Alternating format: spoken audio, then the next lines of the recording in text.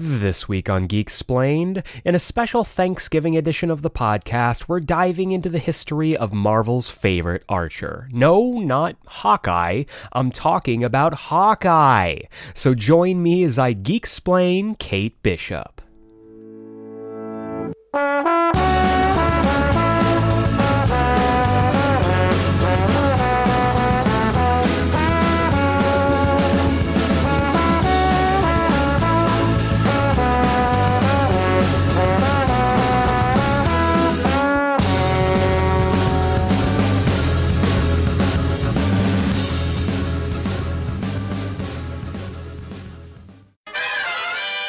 Welcome back to Geeksplained. I'm your host, Eric Azana, and today's episode is a special Thanksgiving Eve edition of the podcast. As you are listening to this, tomorrow is Thanksgiving, and with it, we are also seeing the premiere of Disney Plus and Marvel's Hawkeye, which is going to be starring Jeremy Renner and Haley Steinfeld in the titular roles, and to that point, we're going to be doing another edition of our Geeksplained series, where I basically tell you all about a character that's popping up in superhero or comic book media. And this time, we're diving into the history of one Catherine Bishop, the newest Hawkeye, the newest Avenger, and a future young Avenger, I'm calling it, and I've been calling it. She has probably one of the strangest and most topsy-turvy histories in the short time she's been around. So we're going to be talking about her entire comic book history, as well as giving you some comics to check out.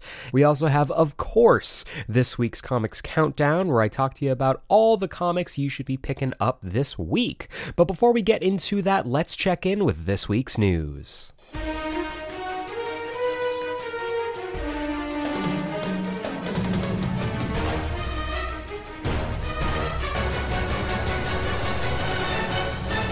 Alright guys and dolls, let's talk news. We have our 4 categories: film, TV, comics, and miscellaneous. I'm going to put a quick disclaimer here. I am recording this a little bit in advance because I have a very busy Thanksgiving week. So if some of my news is outdated or if I miss something, rest assured I will be picking up everything next week if I miss it. But for the news that we are talking about this week, no comic book news, so we're going to dive straight into miscellaneous news. One big piece of video game news: Warner Brother Entertainment, Warner Brother, like it's just one, like they just had a separation.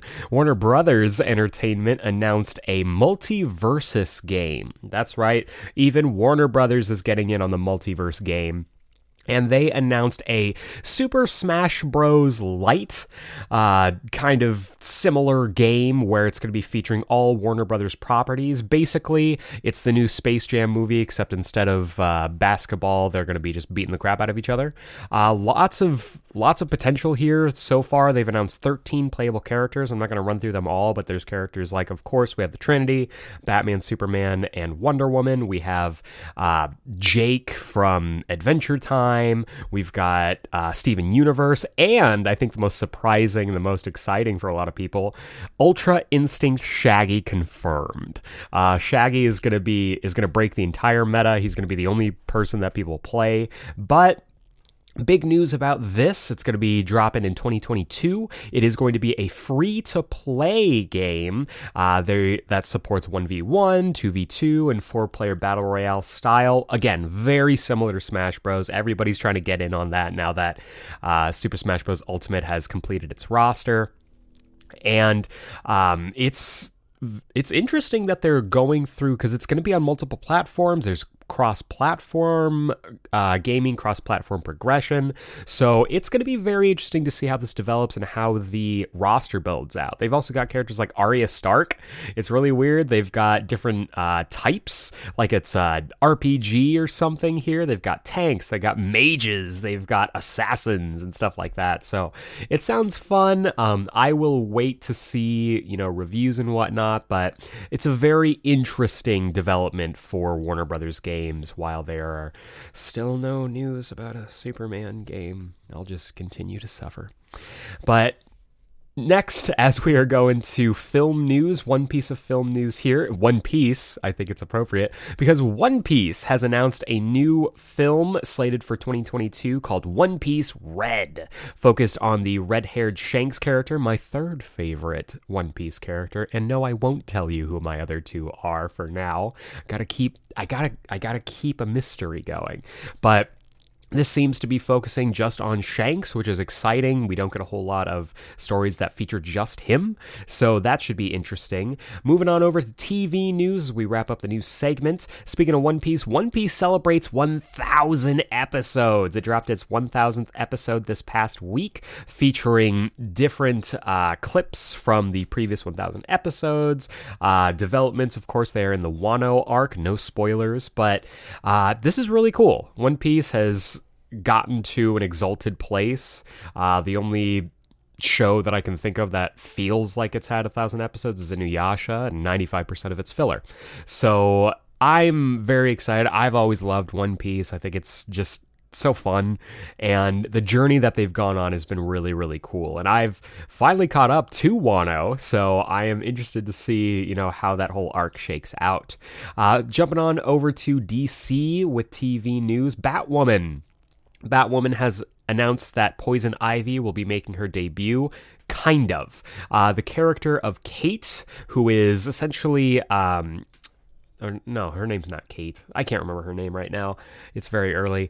But Kate Kane's half-sister is basically, with the whole arc of, the Batman's rogues weapons and stuff, getting out into the city, Kate's half-sister is now going to be getting a Poison Ivy upgrade. So I think this is cool. Having an Asian Poison Ivy's kick-ass. So they announced that, showed off a character poster and everything. So all thumbs up here. And then on the Disney Plus side of things, Ahsoka has found its Sabine Wren. We do know that, of course, Hayden Christensen will be coming back for that, and there is rumors that Ezra Bridger and Thrawn will be making their live-action debuts as well. No confirmations yet, but rumors are abounds. But one thing we do have confirmed is that Sabine Wren will be making an appearance. If you watched Rebels all the way through like I did, and I loved it, you would know that at the end of that show, Ahsoka and Sabine went off into the galaxy to find Ezra. So Sabine Wren will be played by Natasha Liu Bordizzo. I am unfamiliar with her. She's done a bunch of TV, though. She's got a few TV credits. Young Asian actress, really cool, excited about that. I'm a little sad that it's not Tia Sircar, who is the voice of Sabine Wren in Rebels and is also an accomplished actress and improver herself. She was one of my favorite characters in The Good Place. But yeah, I get it. It's whatever. A lot of love has been sent Tia's way, and I will join in with that. But I am excited to see what Natasha brings to the role, and Ahsoka might be a sleeper hit. I'm still unsure if I'm excited about it or not. I had my feelings that I articulated while we were doing the Mandalorian review, but I am cautiously optimistic about Ahsoka. We will just have to see from there. But that is going to do it for this week's news. And speaking of Disney Plus properties, that is going to bring us right on into the main event, the main course, the entree, if you will, as I geek-splain Kate Bishop.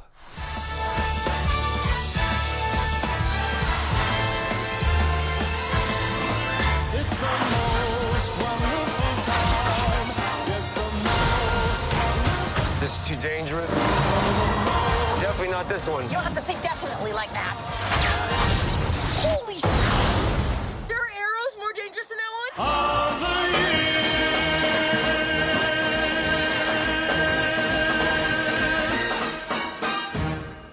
It's time to walk the walk and talk the hawk. That sounded a lot better in my head. It is now time for the latest edition of our Geek-Splained series, where I take a specific character, team from the world of comics and geek-splain them to you. And with the premiere of a brand new Disney Plus series today, as you are listening to this, we are diving into the comic book history of one Kate Bishop, Hawkeye herself. I've been waiting to do this one. I wanted to do this a while back when the series was announced and when it was announced that she would be part of it, but I held off because of synergy. And I'm very excited to dive into this because Kate Bishop has been one of my favorite Marvel characters for a good long while now. I'm a sucker for a female legacy character. See also Laura Kinney, aka Wolverine.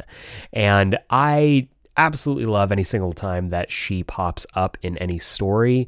So without further ado, let's go ahead and dive into it. I'm going to get some of the basics out of the way, and then we're going to just go ahead and jump into her history. So Hawkeye, aka Kate Bishop, aka Hawkette, aka Lady Hawkeye, aka Hawkingbird, made her first appearance in Young Avengers #1 way back in the far-flung past of February 2005. She was created by Alan Heinberg and Jim Chung, and her team affiliations include Hawkeye Investigations, the Young Avengers, the West Coast Avengers, and the Secret Avengers. Her powers and abilities include being a skilled athlete, a proficient martial artist, and a master marksman and archer. And her common equipment includes her trademark bow and trick arrows. She also employs from time to time battle staves similar to those used by Mockingbird, as well as the sword of the swordsmen and for a short time, a Kree composite soul bow. A little bit more on that later. But that does it for the basics on Kate Bishop, so let's dive into the wacky history behind the world's best Hawkeye. So Kate Bishop was born to Derek and Eleanor Bishop, who were a rich socialite Manhattan family. Kate was born into a world of luxury, wanting for nothing, and basically being raised to be a spoiled brat. Her father dealt with some real sketchy supervillains. He got a lot of his wealth through making deals with some of the worst villains in the entire Marvel universe. And at one point, one of those deals went south. Kate, as a little girl, followed her father to a deal with the villain El Matador. And when she was discovered to be spying on them, El Matador kidnapped Kate and held her for ransom. Her family were a little slow on the uptake, and that was the first time that Kate realized that her parents might not be good people. It would not be the last time. But fortunately, Kate was rescued by the Avengers. And out of all of the superpowered superheroes that were saving her in this instance, one hero caught her eye, that being Clint Barton, aka Hawkeye. She was immediately smitten with the idea of being on a super team without any superpowers, and from then on idolized the blue and purple clad Archer all the way up until her adulthood. Now, Kate continued on living as a socialite in Manhattan. Her sister was eventually about to be married, and unfortunately, sometime before the marriage, Kate was assaulted in Central Park. This drove her to decide to pursue mastery of combat as well as self-defense. She became incredibly proficient in several different types of martial arts and trained herself in several different types of equipment and weapons to make sure that what happened to her would never happen again.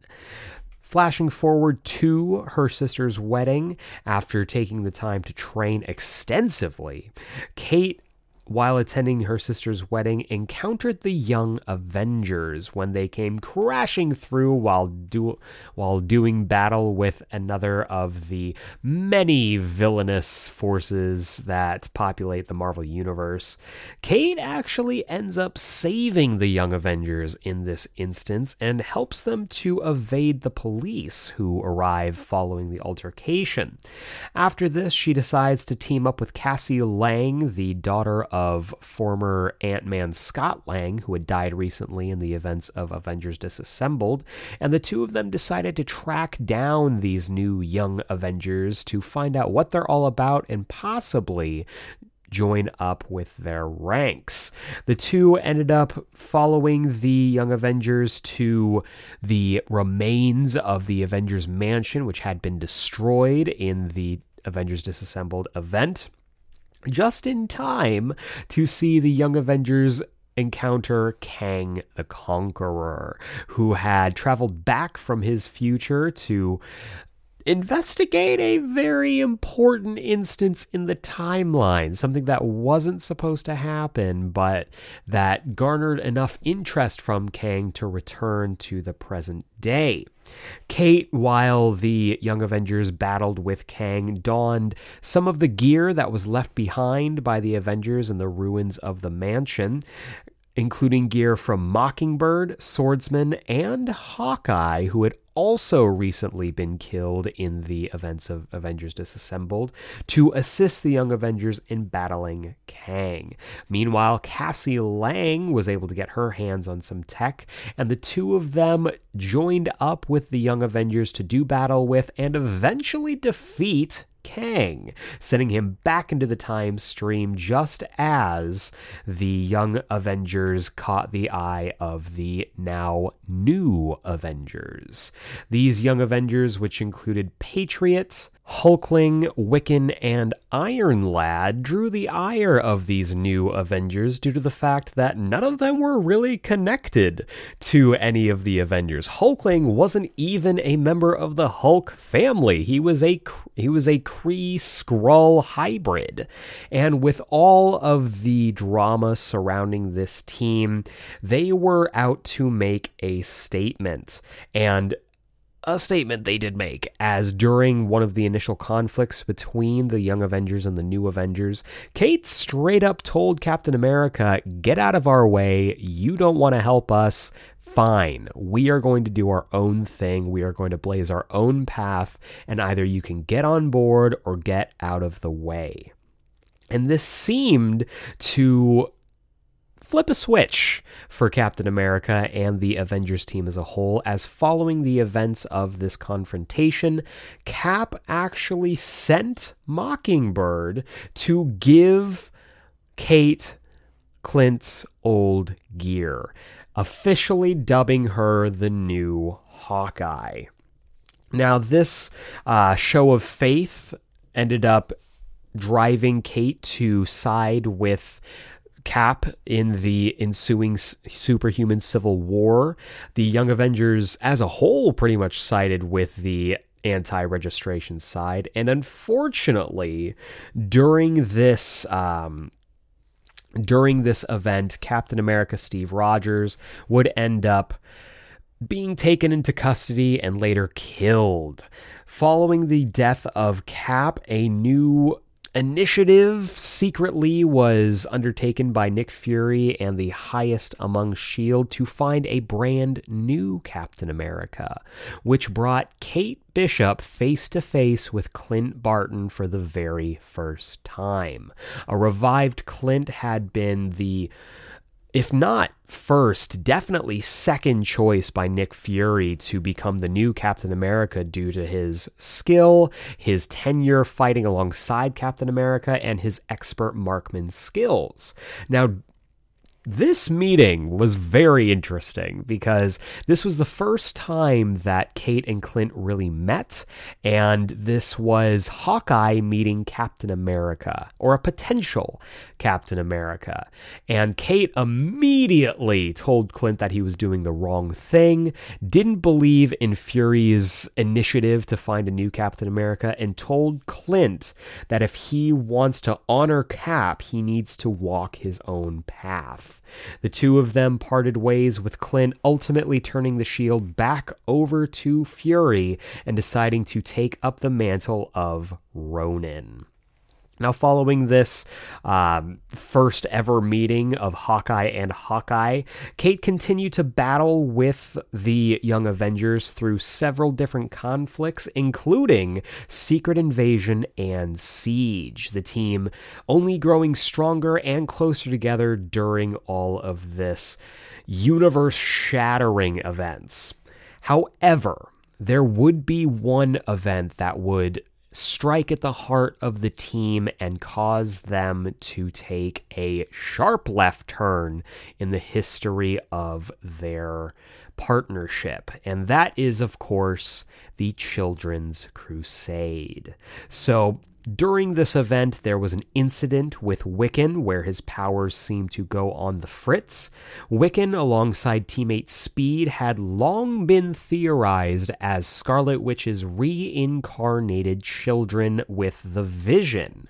Now, Billy and Tommy were essentially almost carbon copies of Scarlet Witch and Quicksilver, with Billy having powers very similar to Wanda's, and Tommy, of course, having very similar powers to Quicksilver.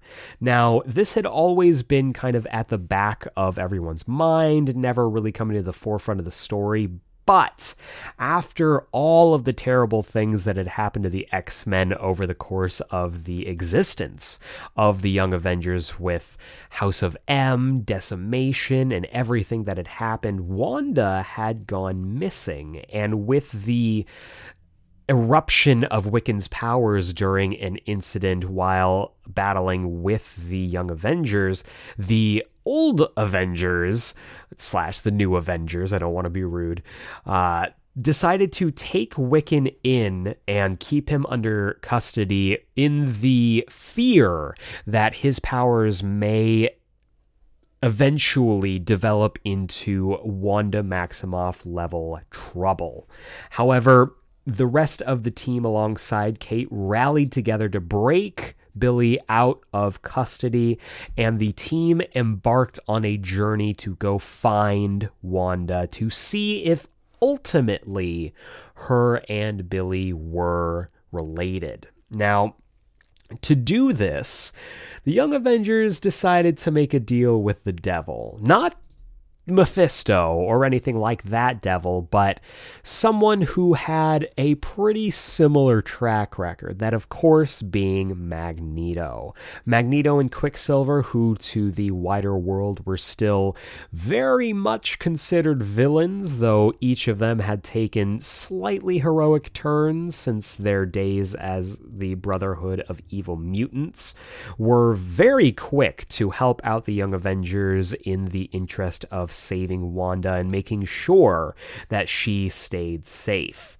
The team, alongside the silver-haired dad-son duo, traveled to Wundagore to try and find Wanda and set the record straight. However, upon finding Wanda, they found that due to the events of her mind fracturing, the events of House of M and Decimation, Wanda was amnesiac. She didn't remember anything that was going on in her life, and in fact had been taken in and was to be wed to one Victor Von Doom. That's right, Dr. Doom himself decided to bring in Wanda and keep her under his watchful eye as his potential bride-to-be. However, during this event and during the events of trying to get to some kind of equilibrium with Wanda's memories, Iron Lad, who had gone missing during the many adventures of the Young Avengers, returned and pulled everyone into the time stream. And by everyone, I mean the Young Avengers as well as Wanda. The Young Avengers and Wanda ended up arriving on the day of Avengers Disassembled, when Wanda's powers went on the fritz and multiple Avengers were killed and the team was disbanded. Now, during this trip back in time, they encountered not only Jack of Hearts, who was set to explode, but also Cassie's deceased father, Scott Lang, who at this time was serving as Ant-Man.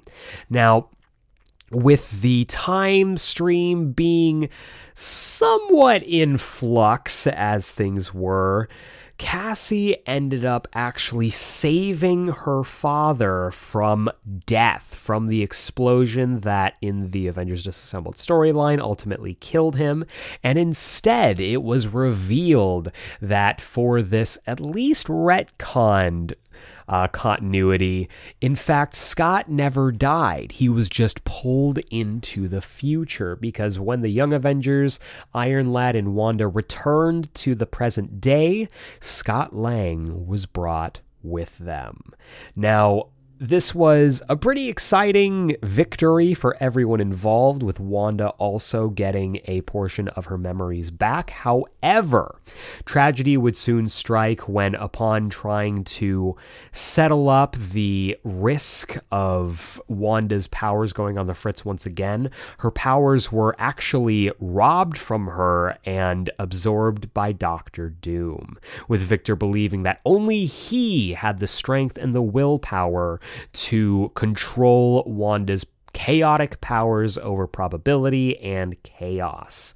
During this battle with Doctor Doom, Cassie was ultimately killed, trading one Lang for another by the end of this story.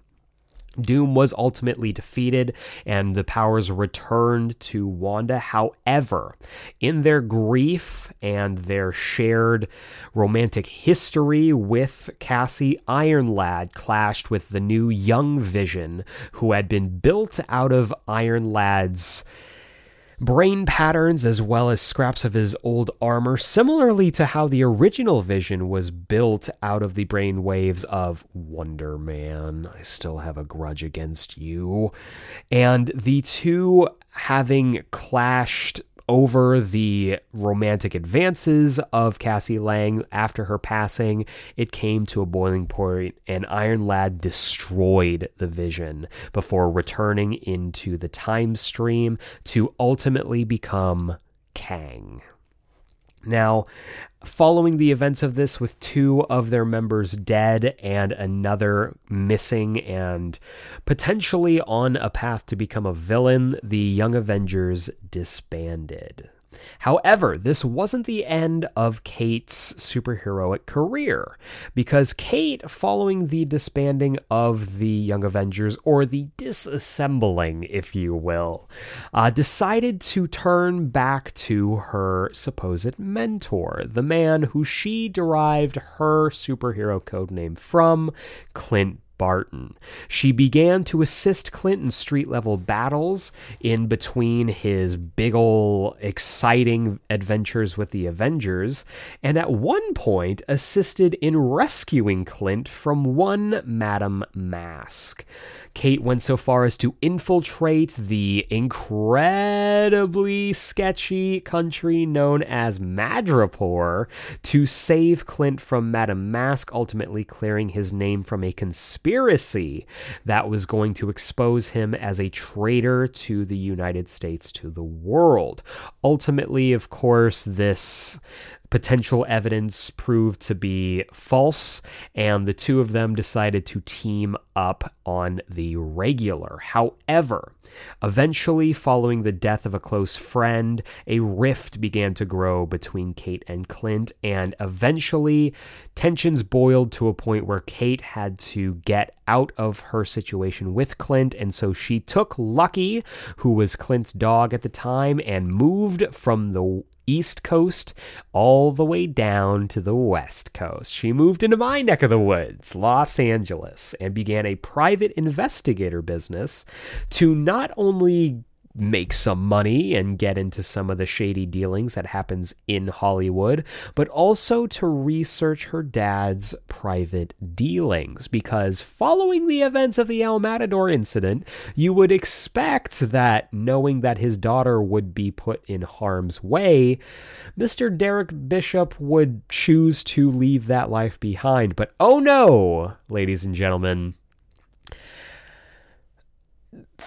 it's a hard habit to shake when you're making good money at the hands of evildoers. So Kate continued to research her dad's evil dealings, and during her escapades in Los Angeles, eventually crossed paths with Madame Mask once again, who was seeking revenge for Kate spoiling her plot to frame Clint Barton, and the two of them clashed, with each of them getting wins here and there. Madame Mask ended up killing a close friend of Kate's and framing her for his murder. Kate ultimately did clear her name and defeat Madame Mask before her connections with S.H.I.E.L.D. allowed her to find out about some of the trouble that Clint was getting back into over in New York. She and Lucky returned to New York just in time to help defeat the Bros, the tracksuit mafia, as well as a killer clown sent to finish off Clint and his brother Barney. And together, the three archers saved the inhabitants of the building that Clint was basically owning at this point. Following the events of this and back in New York for a short time, Kate got swept up in a romance with one Noh-Varr, aka Marvel Boy, who is just the worst and also sometimes the best. It's hard to keep that straight, as is Noh-Varr. Anyway, so the two of them, after having a one-night stand, Kate woke up to find out that she was in space and got caught up in some of Noh-Varr's dealings with his cosmic adventures, or misadventures is probably the more accurate term. During this and during being abducted by a Kree ship, Kate was able to use a Kree Soul composite bow to not only save herself as well as Noh-Varr, but also secure them passage for her to get home. Upon returning to Earth, Kate ended up crossing paths with former teammates Billy, Teddy, and new teammates, a young Loki and America Chavez, and the group decided to reform the Young Avengers. This second iteration of the group battled all sorts of street level as well as more cosmic level threats, including the parasite known as Mother, who was not just a universal threat, it was a multiversal threat, and thanks to the powers of America Chavez, the team pursued Mother across the multiverse, also picking up mutant Prodigy as another teammate, and battling Mother as well as its influence across the multiverse, eventually defeating Mother and saving the multiverse from the threat of this parasitic force.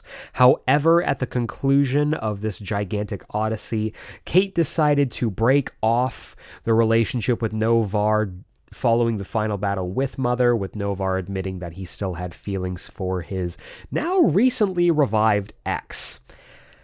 Following this, and following the expansion of the Young Avengers scope, Kate was sent by S.H.I.E.L.D. to Antarctica to retrieve items from Project Communion, which was a secret weapons project. Aren't they all when it comes to S.H.I.E.L.D.? However, the weapons that Kate was sent to retrieve from this Antarctic base were revealed to be kids who had been experimented on and forcibly given powers by this Project Communion, which was, again, overseen by S.H.I.E.L.D. S.H.I.E.L.D. gets into a lot of shady stuff. It's always terrible, and it's never in the interest of the greater good.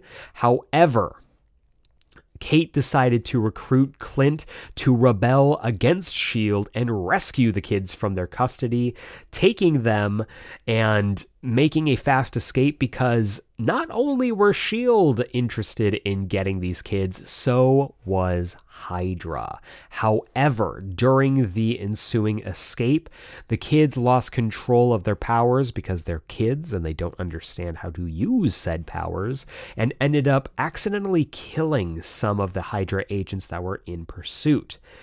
Due to this, Clint decided that the safest hands really were S.H.I.E.L.D.'s, as he decided to give the kids up to S.H.I.E.L.D. again, reinvigorating the rift that had grown previously between Clint and Kate. Eventually, however, Clint decided that he had made the wrong decision. He found Kate, reunited with her, and the two of them, alongside Clint's brother Barney, rescued the kids, liberated them from S.H.I.E.L.D. custody, and took them away to Barney's island home, where they would stay with him and live, hopefully, in peace ever after. However, following this, Clint and Kate separated once again, but this time it was amicably, the two of them deciding, we are too good together, so we'll just need to spread the influence of Hawkeye separately. Now, following the events of the kids and Project Communion, Kate, doing one last favor for Clint before they separated as partners, was house sitting for Clint as he was on an Avengers mission, when who would show up but a time-displaced old man Logan would barge in, having recently been plucked from his home timeline and plopped into the 616 following the events of Secret Wars, the gigantic, possibly best ever Marvel event. And Logan was basically there to find his old buddy Clint to make sense of where he was. However, Logan was not met by the Hawkeye he was looking for. It was, of course, Kate Bishop, who ended up deciding to team with Logan, not just to help him make peace with this past that he found himself in, but also to help convince him that this was not the past of his timeline, that things could be changed, and that if he wanted to make the biggest impact, it was to help out the heroes of today. Following this, there was an incident. Thanos, in his pursuit of the Infinity Stones and to get all of the power that he could in service of Lady Death, returned to Earth, and in the ensuing battle with Earth's mightiest heroes, one James Rhodes was unfortunately killed. The death of War Machine sent a shockwave through the superhero community, with the two most affected by this death, Tony Stark, Rhodey's best friend, and Captain Marvel Carol Danvers, who had been romantically involved with Rhodey at the time, being split right down the middle during the events of Civil War II. This whole conflict kicked off with the powers of Ulysses, an inhuman who had the power to essentially predict future events. This quickly devolved into that one Tom Cruise movie where there's future crimes and there's not any real accountability on trying to stop people who hadn't done crimes yet.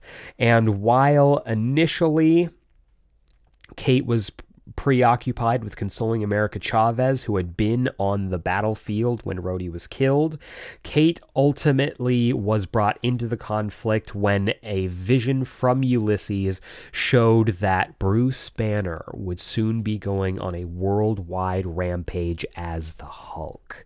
This was a worldwide threat, and so the Avengers absolutely went balls to the wall, got every single gun that they could, guns of course being the superheroes on their roster, and converged on Bruce Banner's underground bunker, believing that he could snap at any moment.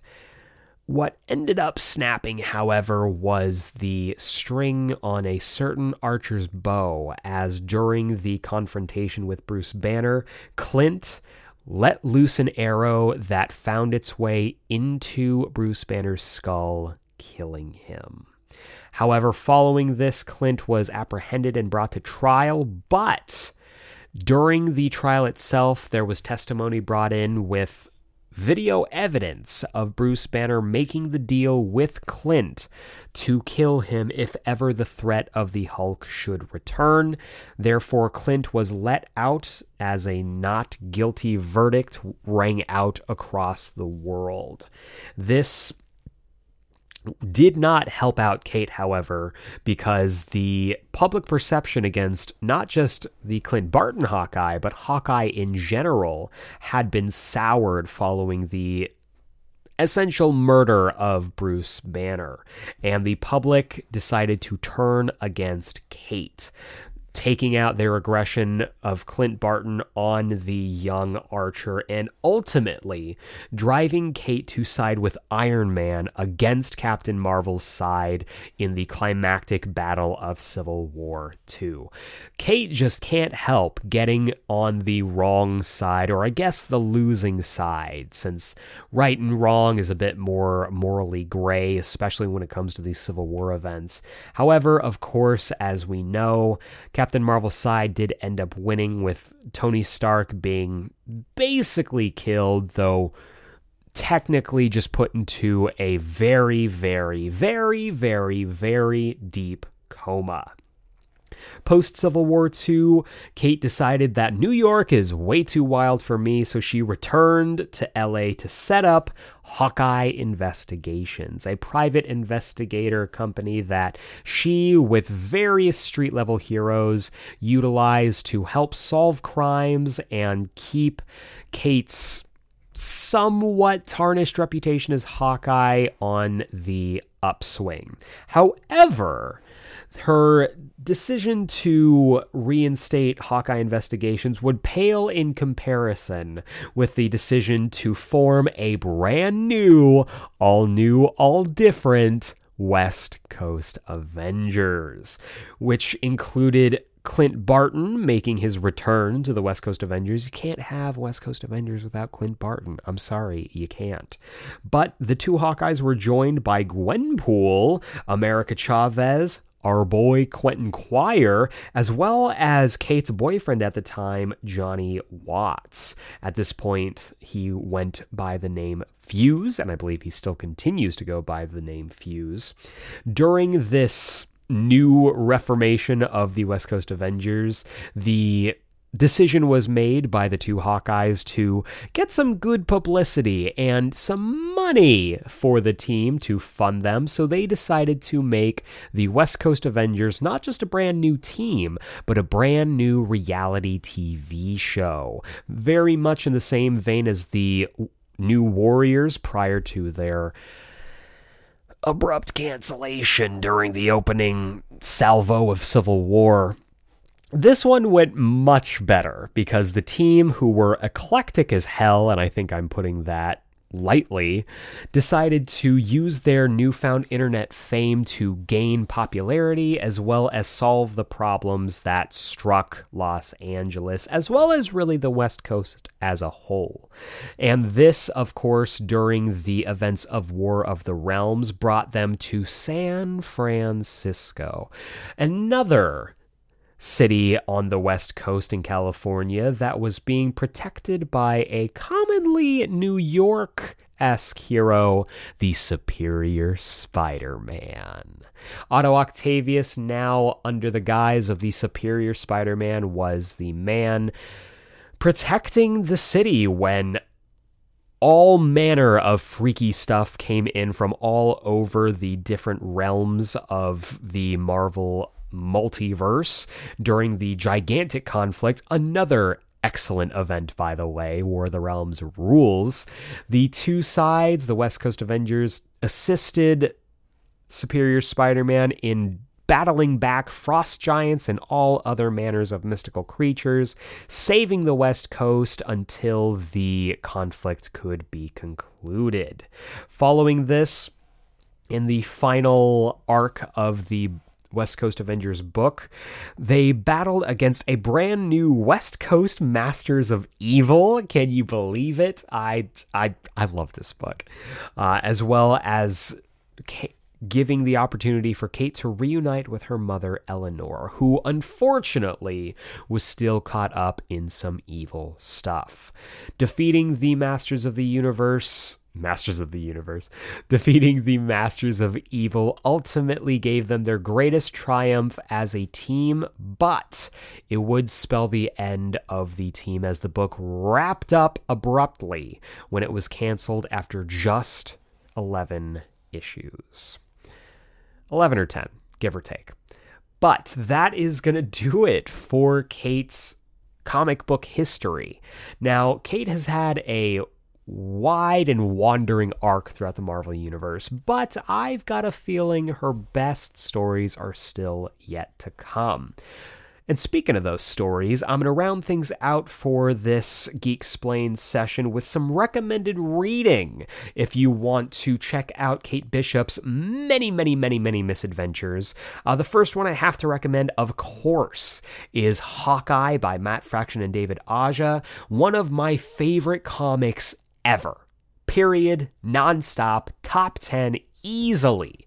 Also known as one of the best comics that Marvel has put out in at least the last 10 to 15 years, if not ever. A wonderful story featuring both of the Hawkeyes, and it is incredible. I'd also recommend the Young Avengers 2005 series, written by Alan Heinberg with art by Jim Chung. This is the formation of the Young Avengers, as well as the comic book debut of Kate Bishop. The first stint of the Young Avengers is super fun. It's this ragtag team that don't really know how to work together yet, trying to fight out from under the shadow of the new Avengers, and succeeding, might I add. Does have a tragic end with the Children's Crusade event, but it is strong storytelling all the way through. I'd also recommend the second stint of Young Avengers, their 2013 series written by Kieran Gillen with art by Jamie McKelvey. Really fun, eclectic storytelling. This with a brand new roster, including characters like America Chavez and Kid Loki, make this decidedly different from the original Young Avengers run. This one aiming to be a bit more young reader friendly, with it being a bit more pop focused and paced as well. I really enjoy this run. It's kind of a toss up between the first or the second run of the Young Avengers, on which I like more, but you cannot go wrong reading either one or both. I'd also recommend Hawkeye by Kelly Thompson and Leo Romero. This was Kate's very first solo series following the conclusion of the 2013 Young Avengers series. Great storytelling. Kelly Thompson just is incredible at writing Kate, has a wonderful voice for her, and that Leo Romero art is chef's kiss. I would also recommend, also by Kelly Thompson, the West Coast Avengers book from 2018. Cut short far too soon. I loved this book. This was everything that I wanted this book to be, and unfortunately, I guess sales or a, company mandate decided that this book would be ending before its time. The art by Stefano Caselli is also incredible. This was the first book that got me onto the Stefano Caselli train, and he has just been knocking things out of the park ever since. This collection of stories, these 5 stories, I think really do represent Kate at her best. They're also, I think, a pretty great through line for Kate in her superhero career. Start off with the Young Avengers 2005, head into Young Avengers 2013, pepper in Hawkeye by Matt Fraction, as well as Hawkeye by Kelly Thompson and Leo Romero, and you can round things out with West Coast Avengers. Kate's story has always been about the underdog. Kate has fought through so freaking much. Just so much. She is a character who has persevered through the worst of times as well as the best of times, and has always found a way to fight through and achieve her goals. And that also means that she is getting, of course, a brand new series to coincide with the Disney Plus series Hawkeye, which is dropping, let me check my watch, today. The first 2 episodes, as you are listening to this, should be available to stream on Disney Plus, with Corporate Synergy being what it is, a brand new Hawkeye miniseries featuring Kate Bishop as she makes her way back to New York, is going to be hitting stands on Comixology as well as your local comic book shop. And speaking of that comic book series, Welcome back to this week's Comics Countdown. This is the segment of our show where I talk about the comics that I think you should be picking up this week, whether it's at your local comic book shop, a Comixology, or however you like to get your comics. These are the ones I think you should definitely take a look at. But before we take a look at this week's books, we've got to take a look back at last week's books with the Geeksplained Pick of the Week of last week. And for me, it was tough. There were a lot of good books last week, but ultimately I decided on Shang-Chi number 6, written by Gene Luen Yang with art by DK Ruan. It's Shang-Chi versus Thor. What do you want from me? It was a fantastic book, a great wrap up to the first series arc, and planting seeds for some really exciting and harrowing stuff for Shang-Chi as the book goes along. Pick it up. Now's the perfect time to jump on. Read Shang-Chi. But taking a look at this week's books. This week, we got a whole ton of books to celebrate Thanksgiving. We have 13 books. 13 books. So let's go ahead and dive into this, starting off appropriately with a brand new number 1. This is Hawkeye Kate Bishop number 1. This is written by Marieke Nijkamp. I am so sorry if I said that incorrectly, with art by Enid Balam. And this is basically supposed to tie in with the Hawkeye series. Not that it's, like a tie-in to this show, but this is corporate synergy, as people like to reference. Hawkeye, Kate Bishop is getting, a new show, so she might as well get a new comic. And this time, she's heading back to New York. She's spent as much time as she can, not enough time by my book, on the West Coast, and now she's heading back to the East Coast to get some shit done. So let's go ahead and dive into the synopsis here. Kate's heading home, or at least back to New York. And as much as she wants to go back to where her friends, her chosen family are, she's changed since she was last on the East Coast. So she's picked up a pit stop case first, a confidence booster to prove to herself she's making the right decision and not going to backslide into her past just by changing time zones. Besides, the case is perfect. Swanky resort? Check. Jewel heist? Check. Almost definitely 100% a trap? Check. Don't miss this exciting new miniseries from New York Times bestselling writer Marieke Nijkamp and artist Enid Balam. So yeah, this sounds awesome. I am a sucker for a detective story, and luckily for me, Kate Bishop stories are often detective stories, so can't wait to pick this up.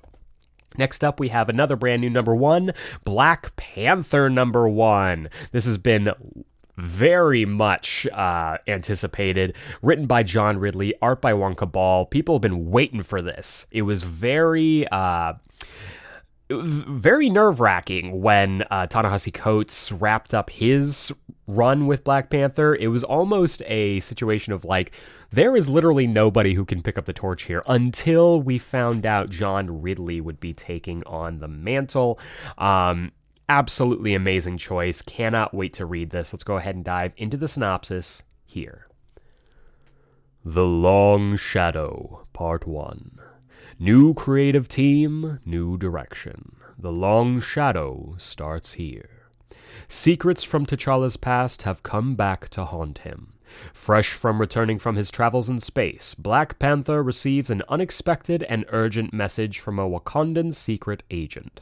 Now, T'Challa must race the clock, not only to save his agent, but also to keep his true agenda under wraps. Because if the truth comes out, it could cost T'Challa everything.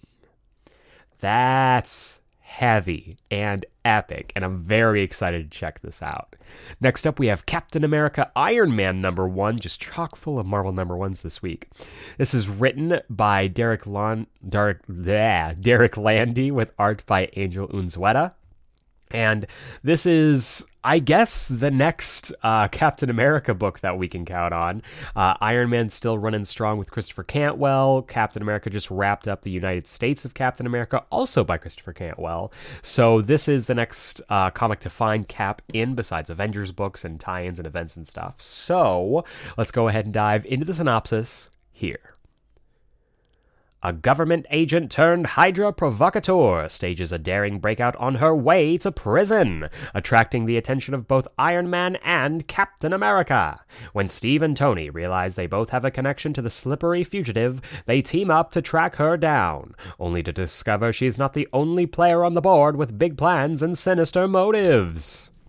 So yeah, sounds like a classic Captain America Iron Man team up. I am looking forward to this for sure. Next up, another Marvel #1. We've got Hulk #1. This is written by Donny Cates with art by Ryan Ottley. This is the next big saga for the Hulk. Lots of people are nervous about this, myself included, because Immortal Hulk, artist notwithstanding, was a definitive run on the character. Al Ewing's take on the Hulk is legendary at this point, so I am very interested to see what different take they have on the Hulk, especially since Donny Cates just wrapped up Venom, and basically him and Al Ewing are switching books. This is going to be very interesting, so let's go ahead and dive into the synopsis here. Mad Scientist, Part 1 of 6. Immortal no longer. A brand new creative team delivers a new, colossal-sized era.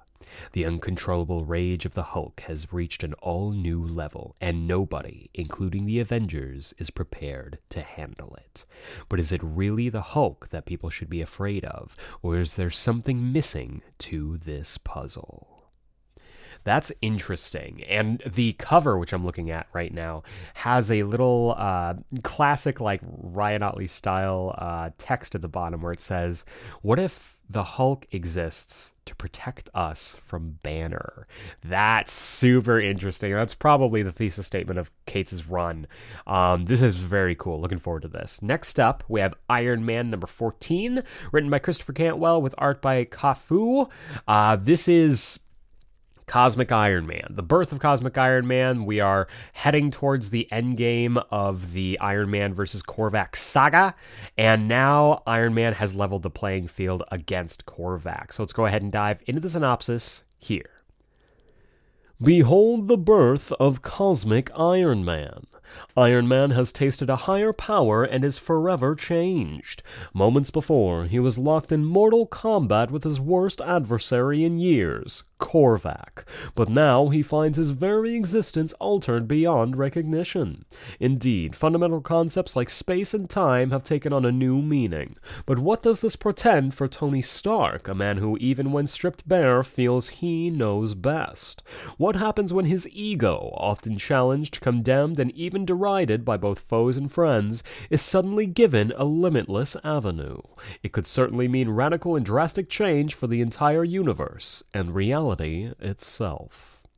So I was very excited at the start of this run when it looked like we were taking Tony back to basics, making him just a tech guy, stripping away a lot of like the nano stuff, a lot of the higher concept sci-fi stuff, and pulling him back to almost a mechanic level.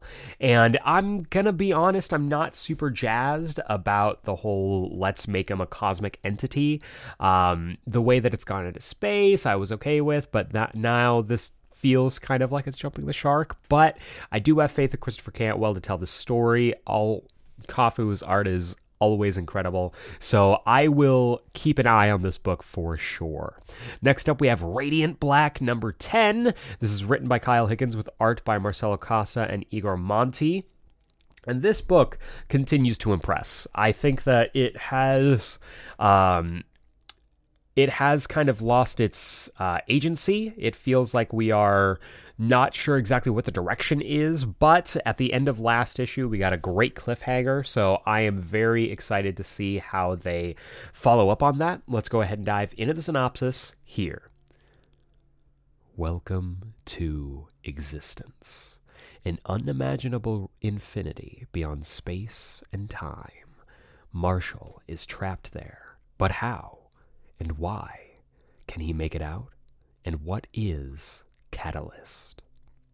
Lots of questions. Let's see if the book ends up answering them all. Next up, we have X-Men #5. This is written by Jerry Duggan with art by Javier Pina and Z. Carlos.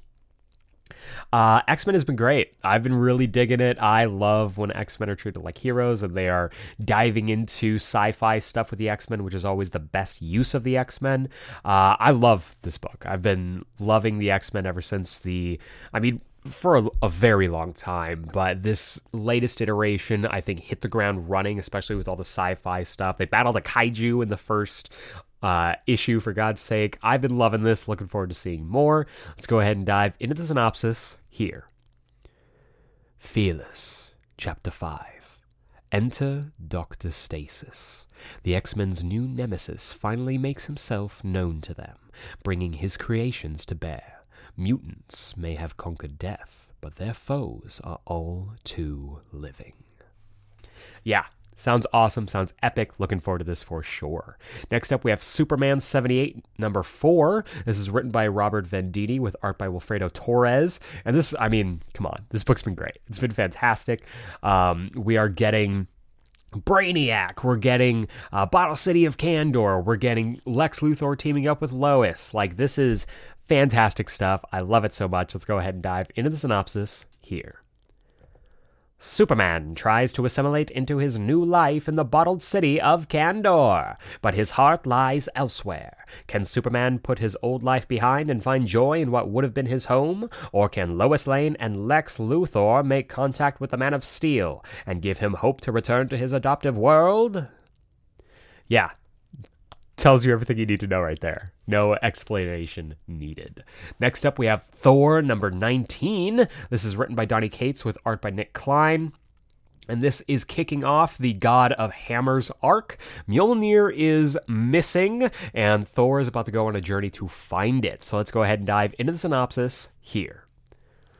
God of Hammers, Part 1. God of Hammers starts here. Mjolnir has gone missing. Said that already. And nobody, not even the powerful eyes of Lady Sif, is able to locate it. So Thor must turn to the last person he wants help from, Odin. For until the hammer is found, nobody in the realms is safe. So yeah, that sounds awesome. We've gotten a lot of the Mjolnir is, rejecting Thor stories in the past, but this feels like it has the potential to be something different, and I'm hoping it is, because that's been a major complaint for much of this run, and especially this idea of, of Mjolnir becoming heavier for Thor and easier for everyone else. So I'm hoping that Donny Cates and Nick Klein have the ability to make this feel different, and I believe that they do. So I'm looking forward to this for sure. Next up, we have Robin number 8. This is written by Joshua Williamson with art by Gleb Melnikov, and we're heading into the finals here. This is going to be a knockdown, drag-out brawl between Damian Wayne and Connor Hawke. We knew this was going to be the final bout, and I'm excited to see how this shakes out. Let's go ahead and dive into the synopsis here. It's time for a rematch. Robin and Connor Hawke face off for round 2 in their winner-take-all battle for League of Lazarus supremacy. But with the tournament nearing its end, what surprises does Mother Soul have up her sleeve? I hope it doesn't involve that massive hellish pit and the immortal monster lying within it. Aw, beans, it's about that, isn't it? Aw, beans. I love that. Aw, beans. Just makes me think of Over the Garden Wall. But yeah, this is going to be fun. The Robin book has been the best shonen comic that DC has ever put out. I'm looking forward to this for sure. Next up, we have The Death of Doctor Strange number 3, written by Jed MacKay with art by Lee Garbett. Death of Doctor Strange has been awesome. I've loved it so far. I didn't think I was going to love it this much, but it has been incredible. And now we are heading into some pretty heavy territory. So let's go ahead and dive into the synopsis here. Meet the Three Mothers. With no Sorcerer Supreme, Earth is left entirely defenseless against the Mother mothers of all mystical threats.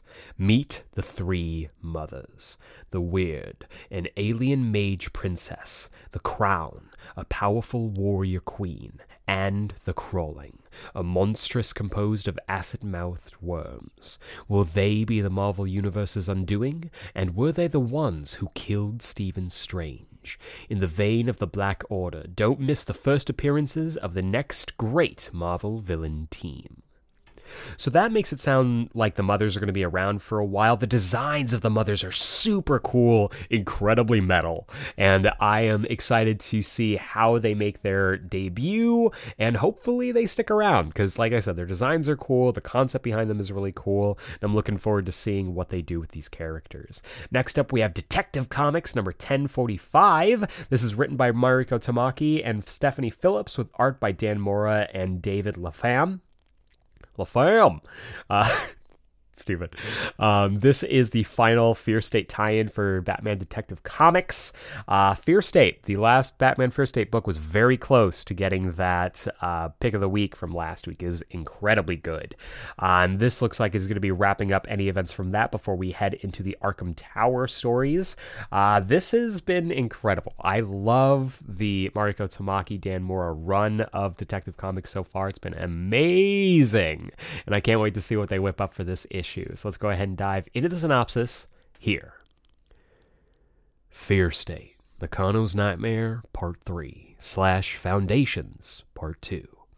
Batman and Mayor Nakano have freed themselves from the vile parasite-infected sewers of Gotham City, only to find the nightmare has risen higher than they had imagined. With the city streets being overtaken by larger, somehow even more horrific creatures, these two enemies must put aside their differences and save the city, while there's still time. The skin-crawling, heart-pounding, terror-inducing installment of Fear State will change the nature of the Dark Knight and Mayor Nakano forever, and cast an eerie shadow over the next major Bat event to come. Then, in Foundations Part 2, Batman runs into an unlikely ally in his investigation at the Arkham Tower construction site. And believe us, Harley Quinn has a lot to say about all this. So yeah, setting up the next arc while wrapping up the current arc all in one issue. Masterfully done if they can pull it off. Looking forward to this for sure. But the big book of the week, the book I think you should absolutely be picking up, is The Amazing Spider-Man number 79. This is written, of course, by Kelly Thompson. This is now written by, they have that rotating story by. So it's, of course, story by Patrick Gleason, Zeb Wells, Saladin Ahmed, Kelly Thompson, and Cody Ziegler. This one is written by Cody Ziegler with art by Michael Dowling. And this is kicking off a new little mini arc where Spider-Man's going up against a familiar foe. But hopefully, this won't be the last hunt Ben Reilly goes on. Let's go ahead and dive into the synopsis here. Beyond Chapter 5. The aftershocks of the Morbius incident are still fresh in Ben Reilly's mind, and he's faced with Kraven the Hunter. A corporate-sponsored Spider-Man is more than Kraven can bear, and the Hunter is going to test his prey like never before. The trap is set and the bait is ready. Now it's just time to wait and watch. Oh, I'm so excited about this. My favorite Spidey rogue up against my favorite Spidey man. Very excited about this. Cannot wait to pick this up. I cannot stress how good Amazing Spider-Man Beyond is. Pick this up. It's so freaking good. But that is going to do it for this week's Comics Countdown. To recap, we have Hawkeye, Kate Bishop number 1, Black Panther number 1, Captain America Iron Man number 1, Hulk number 1, Iron Man number 14, Radiant Black number 10, X-Men number 5, Superman 78 number 4, Thor 19, Robin number 8, The Death of Doctor Strange number 3, Detective Comics number 1045, and The Amazing Spider-Man number 79. And that is going to bring us to the wrap-up. If this is your first time joining us on the Geeksplain podcast and you like what I do here, feel free to subscribe on the podcasting platform of your choice and give us a rating and review. We drop new episodes every single Wednesday, and honestly, ratings and reviews really do help me out, really helps the podcast out in this weird podcasting algorithm space, kind of raises our stock up and gets us out and into the orbit of listeners just like you. And if you give us a 5-star rating and review on Apple Podcasts, iTunes, whatever you want to call it, I will read your review here live on the podcast. And you can join the likes of our Dirty Dozen, including Seafire ND, Josh from Panels to Pixels, Matt Draper, Burrito Man 88, Doug from For Every Kind of Geek, Don Swanson, That Guy Brian, Mouth Dork, Dallas Meeks, Amazing Spider Fan, Elakanazi, and Sass. I want to say a big thank you to these people for their reviews. They are all fine folks, and I cannot wait to hear yours. We are at 19 ratings right now. We're sitting pretty at 19 ratings. We're almost to 20, and if you want to be our 20th rating, make it a 5-star rating and review. Get your name here with all of these incredible people. I cannot wait to hear your review. Also, if you want to be part of our Geeksplained mailbag, if you have a question for me, you want to get my thoughts on something in regards to geek culture or whatever, you want to learn more about me, feel free to ask. Or maybe you want a quick pitch or even some comic recommendations that we haven't covered on the podcast yet, feel free to send emails to geeksplained@gmail.com, put mailbag in the subject header, and I will read them here on the podcast. I read everything that you send to me. I love getting emails from you guys. Really warms my heart, makes my week, so feel free to do that. Once again, send your emails to geeksplained@gmail.com, put mailbag in the subject header, and I will read it here. Finally, if you want to follow the podcast, if you want to keep up to date, participate in polls that decide future episodes, or maybe you just want to shoot the shit on the latest geeky news, feel free to follow us on Instagram and Twitter at GeekSplainedPod. That's at GeekSplainedPod on Instagram and Twitter. Got a lot of cool stuff coming up, so I cannot wait to share that with you. It's going to be a great time. A couple things I want to plug real quick. So, I had my procedure last week. I am finally getting some answers. It was not fun afterwards getting that procedure. Apparently, I'm very sensitive to anesthesia. So, that was a rough night, but I'm feeling much better. Hoping to start the road to recovery. So thank you for everyone again who has checked in. I really do appreciate it. I love you guys. And then something that's really exciting is that this Friday, as of this recording, we are dropping the finale of the Geeksplained Book Club with Invincible, the final issue.